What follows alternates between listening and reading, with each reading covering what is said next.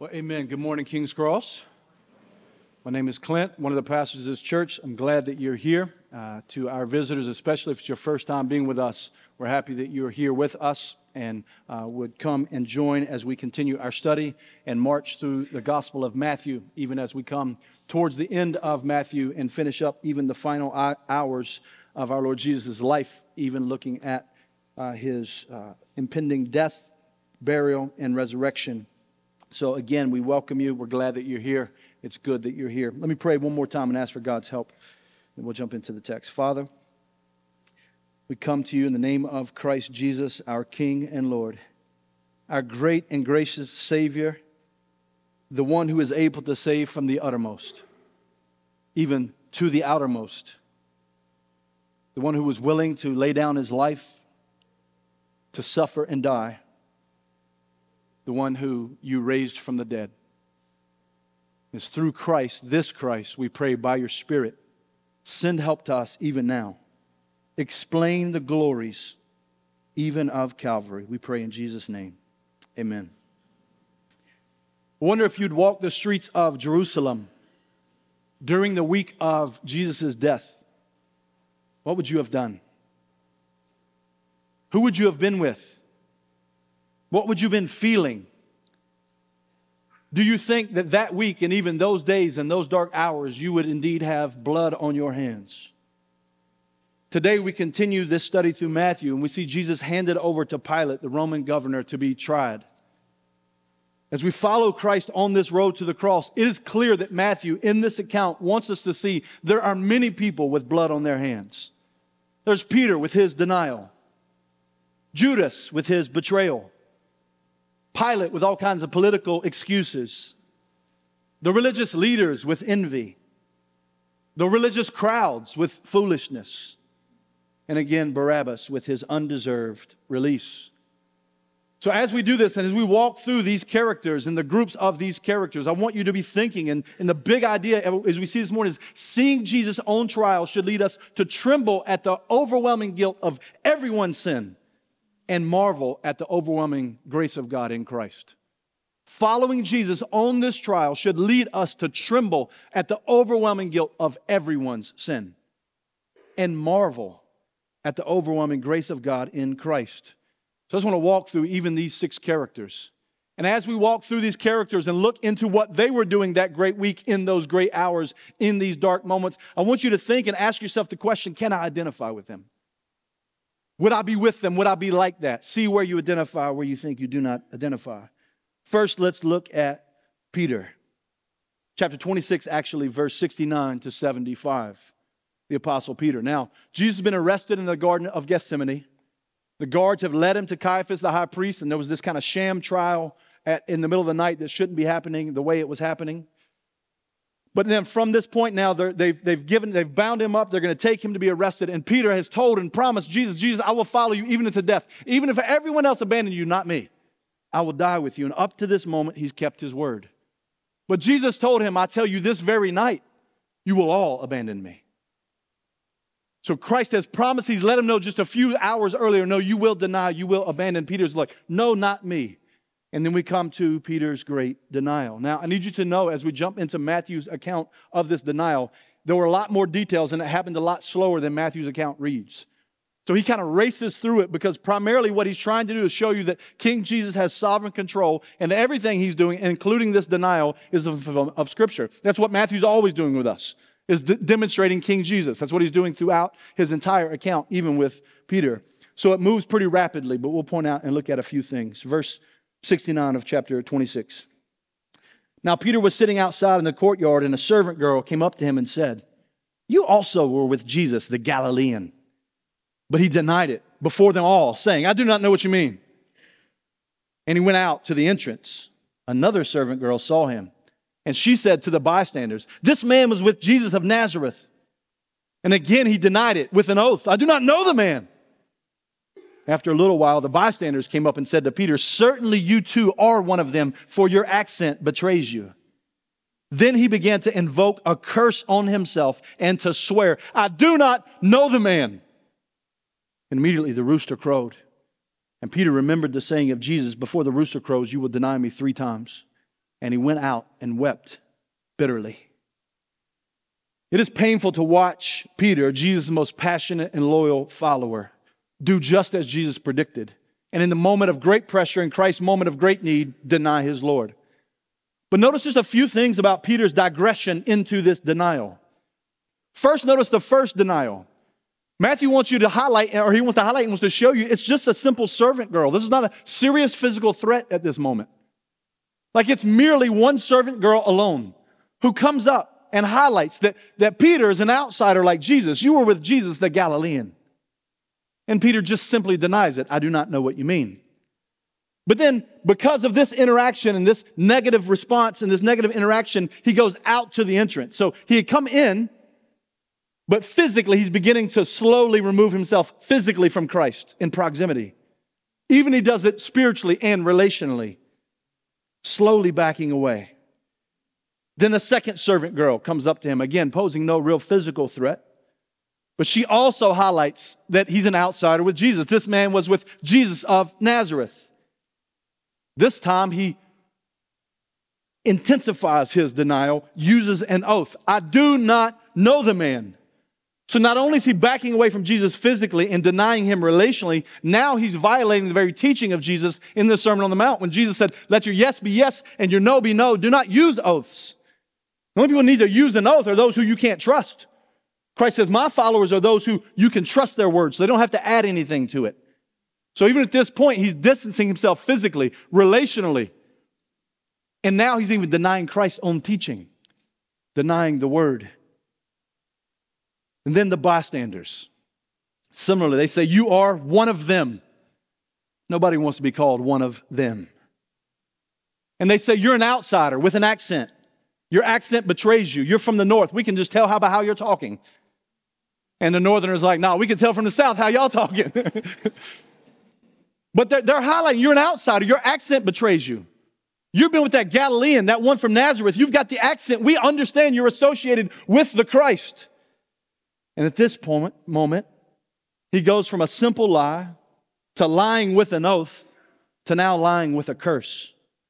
Every step away from Jesus was further from the ways of Jesus, relationship with Jesus, and proximity to Jesus. Christ will go to the cross totally alone. Even Peter has denied him. And so I ask you the question, can you identify with Peter and even the disciples who are absent from this scene because they've already abandoned him? Maybe at first glance you think, I don't think so. I've never denied him publicly in that way. Have you ever walked away from Jesus for a season?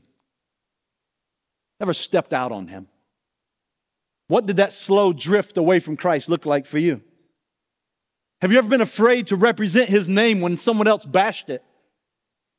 Have you ever been unfaithful to him when he's always been faithful to you? Have you ever distanced yourself from Christ because you feared for your safety?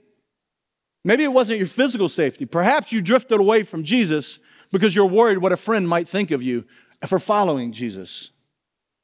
You ever said or done something you swore, never again will I do or say that, only to do and say it again? Surely every follower of Christ can identify with backing away from Christ and your commitment to him and his word in moments of great pressure. Surely there are all moments for any follower of Christ that we've been in when someone should have stepped up and spoken for Christ and what he teaches. But you knew people knew you were associated with him. They looked at you and you said nothing. Surely we've all been embarrassed by our Jesus accent at one point or another, trying to separate ourselves from Christ and his people. Surely we've all been tempted to avoid being one of them. Surely we've all cared more about fitting in than repping him.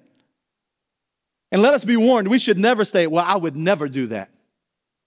Peter said that just hours before he did that.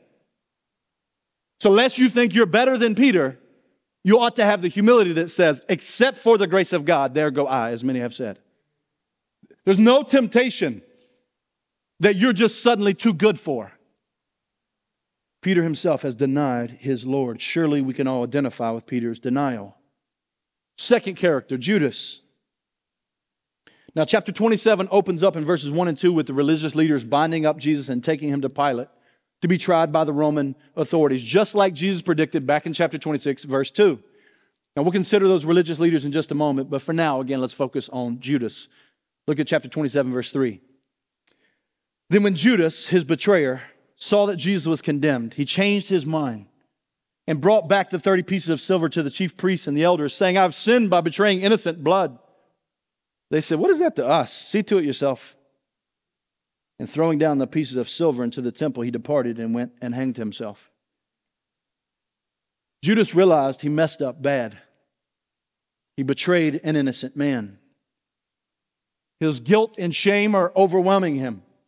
And so he tries to undo his error so that he doesn't feel that guilt and shame. He tries to return the money he accepted to betray Jesus, even in the Garden of Gethsemane, that intimate place where Jesus would be praying and where they spent time together. He says, wait, take this money back, take this money back, take this money back. I've sinned, I betrayed an innocent man. Notice he admits his sin and he admits Jesus' innocence. He wants them to reverse their decision. He does not want to be on the hook for being the one who betrayed Jesus and Jesus being killed because of him. But it is too late. The deed is done. They don't care about Judas nor the truth. They just want Jesus dead. And Judas gave them what they need to accomplish what they want to accomplish. And so Judas throws down the money and ends up hanging himself. Now, what do we learn from Judas's betrayal? He played a very unique role in redemptive history, so I don't want you to ask the same unqualified question, can you identify with him, like I'm asking you with the other characters.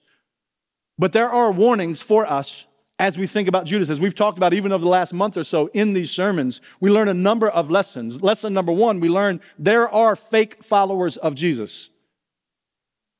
That's always been the case. Those who pose to follow God but don't actually follow God.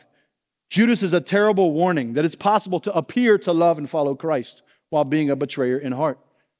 But the main lesson I want us to think about, because we've talked about that regularly over the last few sermons, is there's a difference between worldly sorrow and godly sorrow.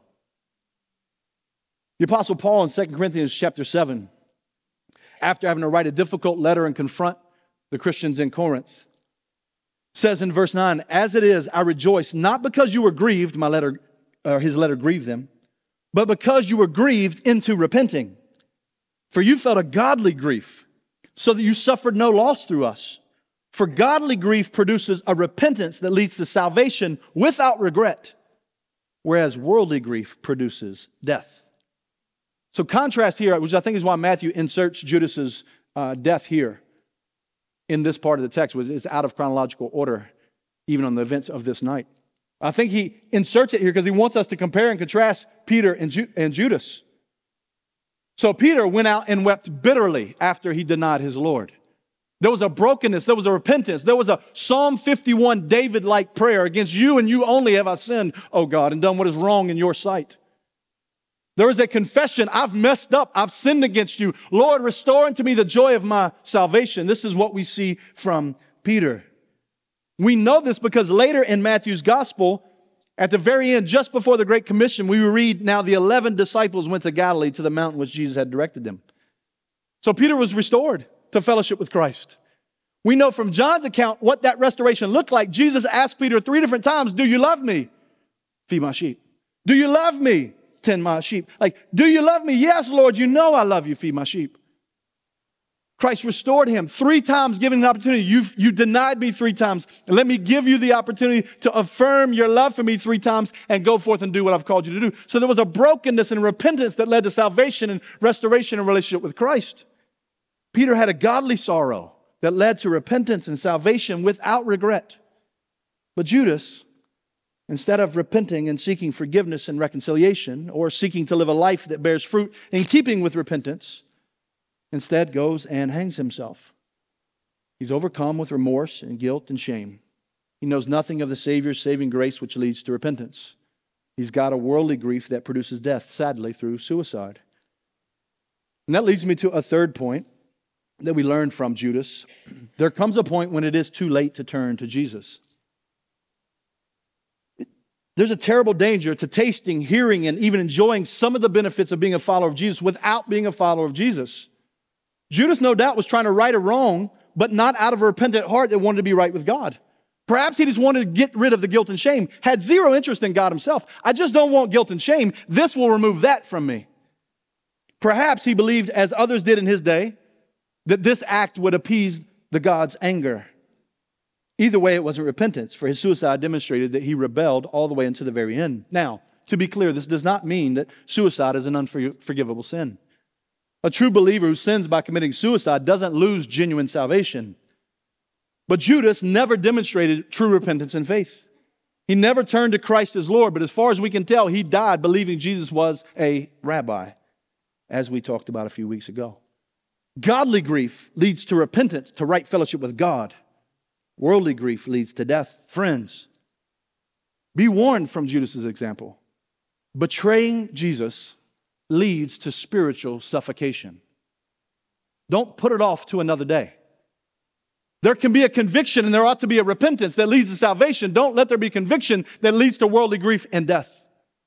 No, today is the day of salvation, the Apostle Paul says.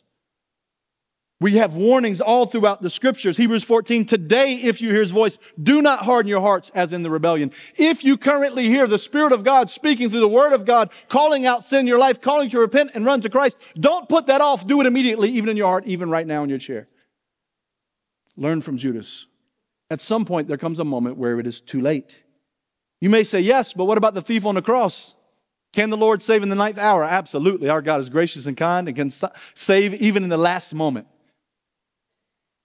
But as J.C. Ryle highlights, one penitent thief was saved in the hour of death that no man might despair, but only one, so that no one might presume. Friend, don't put it off. You don't know if tomorrow's coming. Turn to Christ even today. Flee from sin. Flee from or to the Savior. Don't identify with Judas. Thirdly, Pilate. Now, Pilate was the Roman governor. Rome kept authority over the death penalty so that everybody underneath their role, they had ultimate power. So for Jesus to be put to death, they had to go to Rome. Now Pilate has zero spiritual or religious interest in Jesus of Nazareth. He doesn't care about the Jews. He don't care about their worship. His job is to protect Rome. His concern is about Rome and political power and control and authority of Rome. So the Jewish leaders have to come to him and convince him Jesus needs to die. In order to convince him Jesus must die, they got to convince him Jesus is a threat to Rome. He doesn't care if Jesus claims to be the Son of God. What he's concerned about is Jesus a threat to Rome. And so they have to come and say, hey, listen, Jesus is calling himself king. And suddenly they act like their allegiance is to Caesar. There's no king but Caesar. And this Jesus calling himself king, Pilate, you better put him to death. He's trying to overthrow Caesar. You better do something about this. That's the interaction we see. Chapter 27, verse 11. So Jesus stood before the governor, that is Pilate, and the governor asked him, are you the king of the Jews? Jesus said, you have said so. But when he was accused by the chief priests and the elders, he gave no answer. Then Pilate said to him, do you not hear how many things they testify against you? But he gave him no answer, not even a single charge, so that the governor was greatly amazed. Now, in Christ saying, you have said so, he's affirming that he is the promised king. And we learn from John's account that there's a little further conversation and details where he's saying, hey, but my kingdom's not like an earthly kingdom, it's a heavenly kingdom. And at some level, Pilate kind of has this interaction like, I don't think you're a threat to Rome. I'm not even sure what you're talking about in this heavenly kingdom. But he has this interaction, and so then he's like, and kind of turns to the crowd, and they're throwing out all these accusations, hurling all these insults about Christ. So he turns to look at Christ like, do you hear what they're saying about you? And Jesus remains silent. This astonished Pilate. He's amazed Jesus isn't defending himself. Because Pilate's a politician. He understands, I've got authority. I have power. They're accusing you. They want you dead. You could talk to me. I don't even think you're that big of a deal. I'd get you off the hook. Why aren't you saying something? Don't you know who I am and how much power I have to not get you killed? Even in John's account, we read of that, John 19:10. So Pilate said to him, you will not speak to me? Do you not know that I have authority to release and authority to crucify you? Jesus answered him, you would have no authority over me at all unless it had been given to you from above. Therefore, he who delivered me over to you has the greater sin. So Jesus is like, oh, time out, Pilate. You think you're in charge? Yeah, you're not. You're not. I'm going to stay silent. You're not in charge. So at this point, Pilate begins scheming. They want Jesus' blood. He sees no reason to give them Jesus' blood. So he starts thinking, man, what can I do in this scenario to keep the people at rest, to make sure there's not an insurrection and a riot against Rome? But I don't think this guy should die. There's a tradition we have this time of year during Passover. Verse 15. Now with the feast, the governor was accustomed to release for the crowd any one prisoner whom they wanted. And they had then a notorious prisoner called Barabbas. So when they had gathered, Pilate said to them, who do you want me to release for you, Barabbas or Jesus, who is called Christ? For he knew that it was out of envy they had delivered him up. Besides, while he was still sitting on the judgment seat, his wife sent word to him, have nothing to do with that righteous man, for I've suffered much because of him today in a dream. Now the chief priests and the elders persuaded the crowd to ask for Barabbas and destroy Jesus. The governor again said to them, which of the two do you want me to release for you? And they said, Barabbas. Pilate said to them, then what shall I do with Jesus who is called Christ? They all said, let him be crucified. He said, wow, what evil has he done? But they shouted all the more, let him be crucified. Now again, it's tradition for Rome to release a prisoner that the Jews wanted to set free. And again, this helped kind of political power and negotiation and keeping the peace. So he grabs Barabbas, this notorious criminal, and thinks, if I put this evil criminal up against this man who's claiming to have some heavenly kingdom, surely they're going to let Jesus go, and I'm not going to have to kill him. Luke's account tells us Barabbas had been thrown into prison for insurrection and murder. Even as a pagan, Pilate sees Jesus is no threat to the political rule that Rome has. But the Jewish leaders are obviously envious. So Pilate's a politician. He knows, y'all want him dead. It's not actually that he's a threat to anything that I'm concerned about. Y'all are envious of his power. He's got some sway on your people in ways you don't like. That's what, even Pilate as a pagan understands this religious posturing and stuff is more political than it is even spiritual. These leaders are concerned and envious. On top of that, in the middle of it all, Pilate's wife sends him a private message and says, hey, I had a dream about that righteous man. Don't mess with him. Let it go. Let it ride. And in Rome, this thought would be like the divine would communicate through a dream. So she's like, look, I had a terrible dream. I've suffered greatly. Do not mess with this righteous man. Even the pagans are like, look, this dude ain't done nothing wrong. So Pilate thinks, I'll just put Jesus up against Barabbas, and then this will resolve the problem. But instead, the Jewish leaders stir up the crowd all the more, persuade the crowd to ask for Barabbas and to destroy Jesus, even through crucifixion, the gruesome execution reserved for only the worst criminals.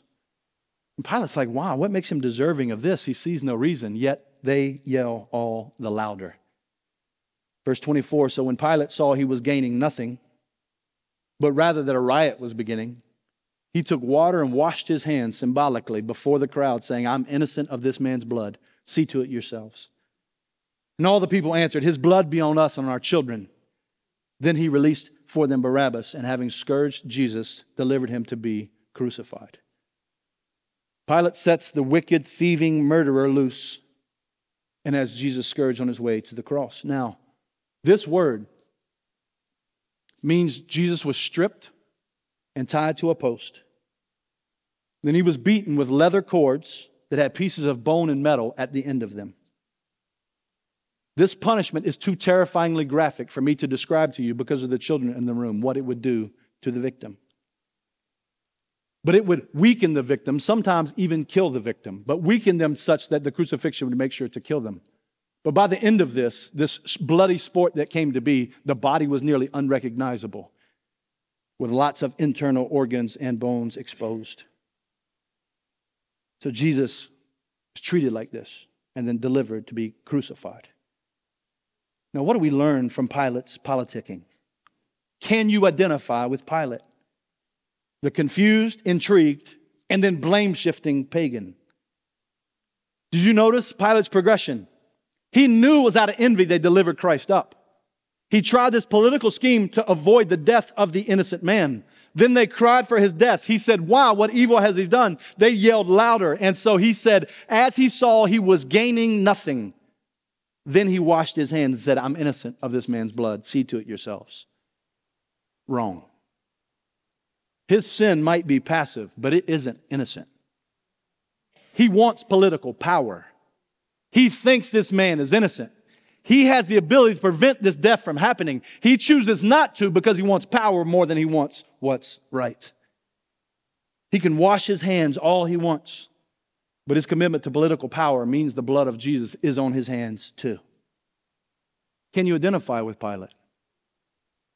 You ever avoided taking responsibility for your own sin by blaming it on the legitimate sin of others? Jesus again told Pilate, hey, their sin is worse than yours. But by implication, you are sinning. So yes, their sin was worse, but Pilate is sinning. Have you ever thought, I'm going to justify my sin by blaming it on a sin I see as worse? It might be worse. That doesn't mean you're not guilty of sin.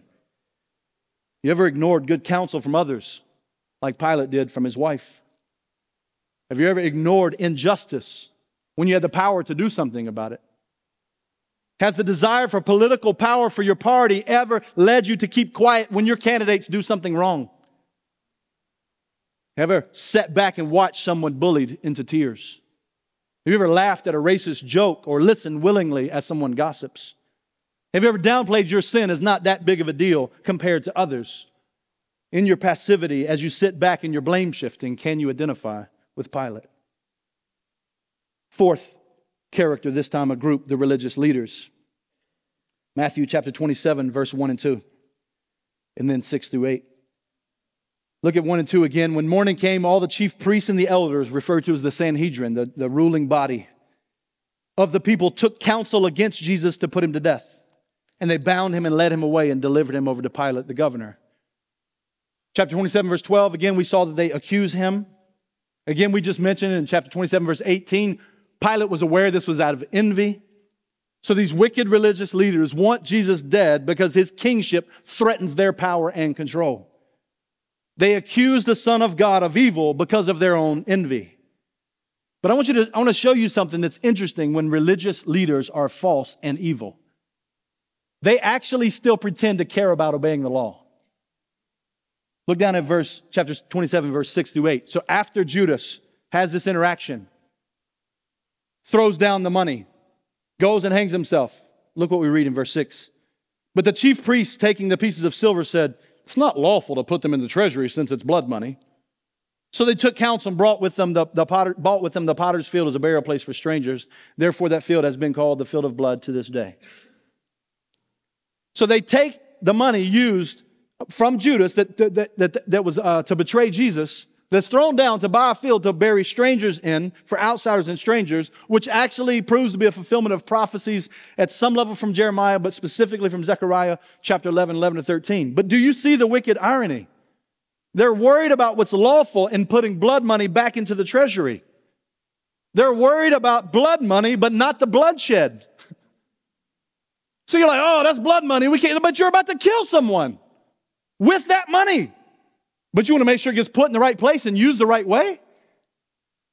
Like whack false religious leaders will act like they're doing super deep spiritual things, obeying the law, even while they're committing heinous evil. Sin blinds us to our own sin. And this is especially destructive in spiritual leaders.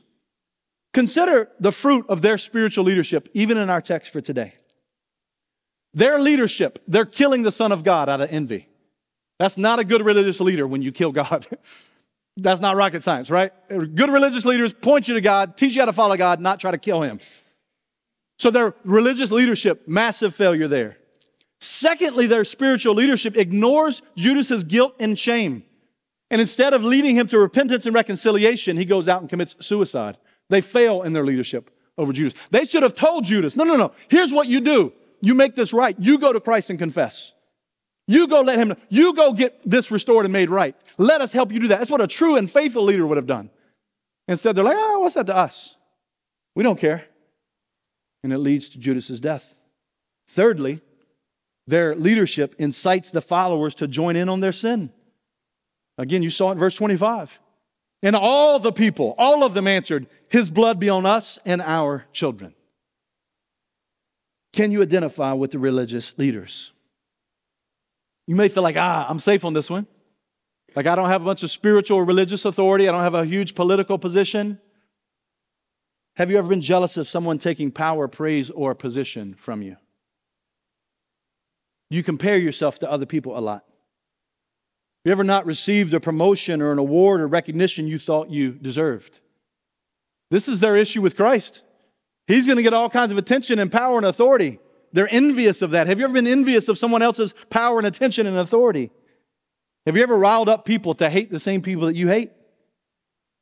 Have you ever considered that complaining about the praise and attention you are getting or not getting is implying that if you were God, you would run things better than He does? Have you ever considered that God getting all the glory means you don't? And that being bothered by that is envy, just like these religious leaders. If so, maybe you and I can identify with the religious leaders. Fifth character is the religious crowd. What about the crowds? What about the crowds? Religious crowds can be so fickle. And especially when religion and politics gets mixed together, just like we see in our text today. People can be so fickle. Why do I say that? Do you remember what happened when Christ entered into Jerusalem at the beginning of this week? What were the crowds doing? Matthew 21, verse 8. Most of the crowd spread their cloaks on the road, and others cut branches from the trees and spread them on the road. And the crowds that went before him and that followed him were shouting, Hosanna to the Son of David. Blessed is he who comes in the name of the Lord. Hosanna in the highest. And when he entered Jerusalem, the whole city was stirred up, saying, Who is this? And the crowd said, This is the prophet Jesus from Nazareth. Verse 20 in our text today. Now the chief priests and the elders persuaded the crowd to ask for Barabbas and destroy Jesus. And what did they do? Crucify him. Hosanna in the highest. Put him on the cross. Religious and political crowds can be so fickle. So fickle. They've been persuaded by their leaders to destroy Jesus by shouting for him to be crucified. They're ready to condemn an innocent man, Jesus, while asking for the release of a guilty man, Barabbas. They're ready to riot and actually proclaim and even boldly say, His blood be on us and on our children. Now, to be clear, this text has been wrongly used to incite anti-Semitism. Now, this does not mean all Jews forever. All of Jesus' disciples were Jewish. He himself was Jewish. But in this generation, when they say all this blood be on us and our children, this generation would see their city and the temple destroyed in AD 70 as a role of God's judgment for killing the Christ. Paul and Peter both make this clear in their sermons as recorded in Acts 3 and 13, respectively. But also I just want you to notice religious crowds are easily manipulated by politically minded religious leaders. Let me say it again. Religious crowds are easily manipulated by politically minded religious leaders. Angry crowds are often ignorant. Angry crowds are often blind to true justice. Loud crowds are seldom authentically concerned about the things of God. So can you identify with the religious crowd? Have you ever been led astray by a leader whom you thought knew what they were talking about? Ever had an angry, politically minded religious leader stir up your anger even more? Ever watch Fox News, CNN, or MSNBC? Don't worry, I got everybody. Everybody can laugh. Just because a leader convinces you he's angry at the things you're angry at doesn't mean you can trust him. Doesn't mean he's concerned about the things of God. Angry thoughts often lead to foolish actions. Angry crowds are almost always ignorant. And you see this in our text today. Instead of good arguments, they just get louder. Why? What reason do you have for killing the man? Crucify him. They just yell louder. So you get around people that just yell louder rather than having good arguments, stop listening. Please keep this in mind seriously as you engage in politics in the coming political season that's sure to be full of politically minded religious leaders that want you to yell with them. Can you identify with the religious crowd? Sixth, Barabbas, the guilty criminal. Now, we've already looked at him when we discussed Pilate, so there's nothing more to add about his character per se. He's a wicked criminal, an insurrectionist, a thief, a murderer. So maybe most of us are like, whew, okay, listen, I ain't robbed nobody. I haven't caused any kind of riot. Surely we're going to get through this one, right? Good luck. I didn't get through it. Maybe you will. I didn't. Can you identify with Barabbas? Haven't we all revolted against God's rule in our life? Doesn't that make us insurrectionists of the worst kind? Haven't we all attempted to take God's glory by living for our own glory? Doesn't that make us glory thieves? Haven't we all had anger in our hearts? And didn't our Lord in the Sermon on the Mount say anger in the heart is like murder in the heart? Don't we all deserve to be on the cross? D.A. Carson points out an interesting fact. Over in John's account, chapter 18, verse 40, Barabbas is called a Greek word that means a revolutionary or an insurrectionist. So we read in John 18:40, they cried out again, not this man, but Barabbas. Now Barabbas was a robber, is how it's translated. Later on, in Matthew, Jesus is crucified between two criminals. You know what Jesus calls those, or what Matthew calls those criminals? Chapter 27, verse 38. Then two robbers, same Greek word, were crucified with him, one on the right hand and one on the left. Why is this a big deal? It's quite possible, if not probable.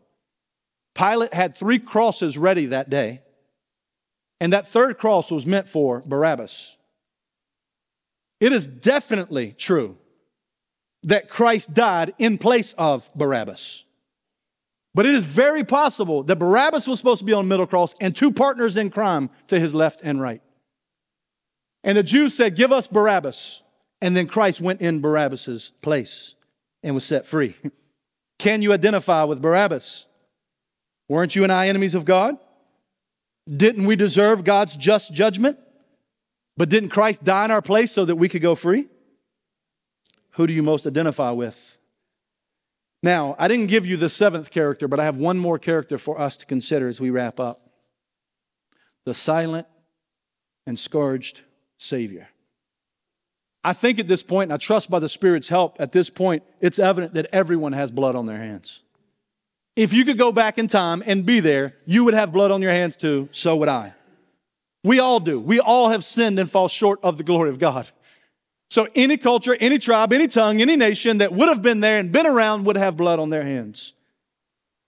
Peter in his denial, Judas in his betrayal, Pilate in his politicking, the religious leaders in their envy, the angry crowd in their rioting and fickle foolishness, Barabbas in his unjust benefiting. There's blood on everybody's hands. But there is Jesus in the midst of it all. Silent, suffering, and beaten beyond recognition. The sinless Son of God. He never denied his Father like Peter denied him. He did not betray his Father like Judas betrayed him. He never avoided responsibility for politicking the way Pilate did, for he had no sin and he didn't do politicking. He never led astray like the religious leaders did. He never succumbed to ignorant anger like the crowds did. And he never committed wickedness that made him an enemy of God like Barabbas did. Can you identify with the Son of Suffering? Well, friends, the answer is no. None of us can. Because we have no idea what it's like to be totally sinless, totally innocent, totally righteous, and yet treated like you're the worst of criminals, worse than Barabbas. He was sinless, yet silent and scourged. Silent and scourged in our place. Why? Why did he suffer so? What did the prophet Isaiah tell us some 700 years prior? Surely he has borne our griefs and carried our sorrows.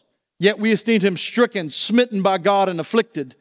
But he was pierced for our transgressions. He was crushed for our iniquities. Upon him was the chastisement that brought us peace, and with his wounds we are healed. All we like sheep have gone astray. We've turned every one to his own way. And the Lord has laid on him the iniquity of us all. He was oppressed and he was afflicted, yet not opened his mouth. Like a lamb that is led to the slaughter, and like a sheep before its shears is silent, so he opened not his mouth. He was silent because you and I are sinful.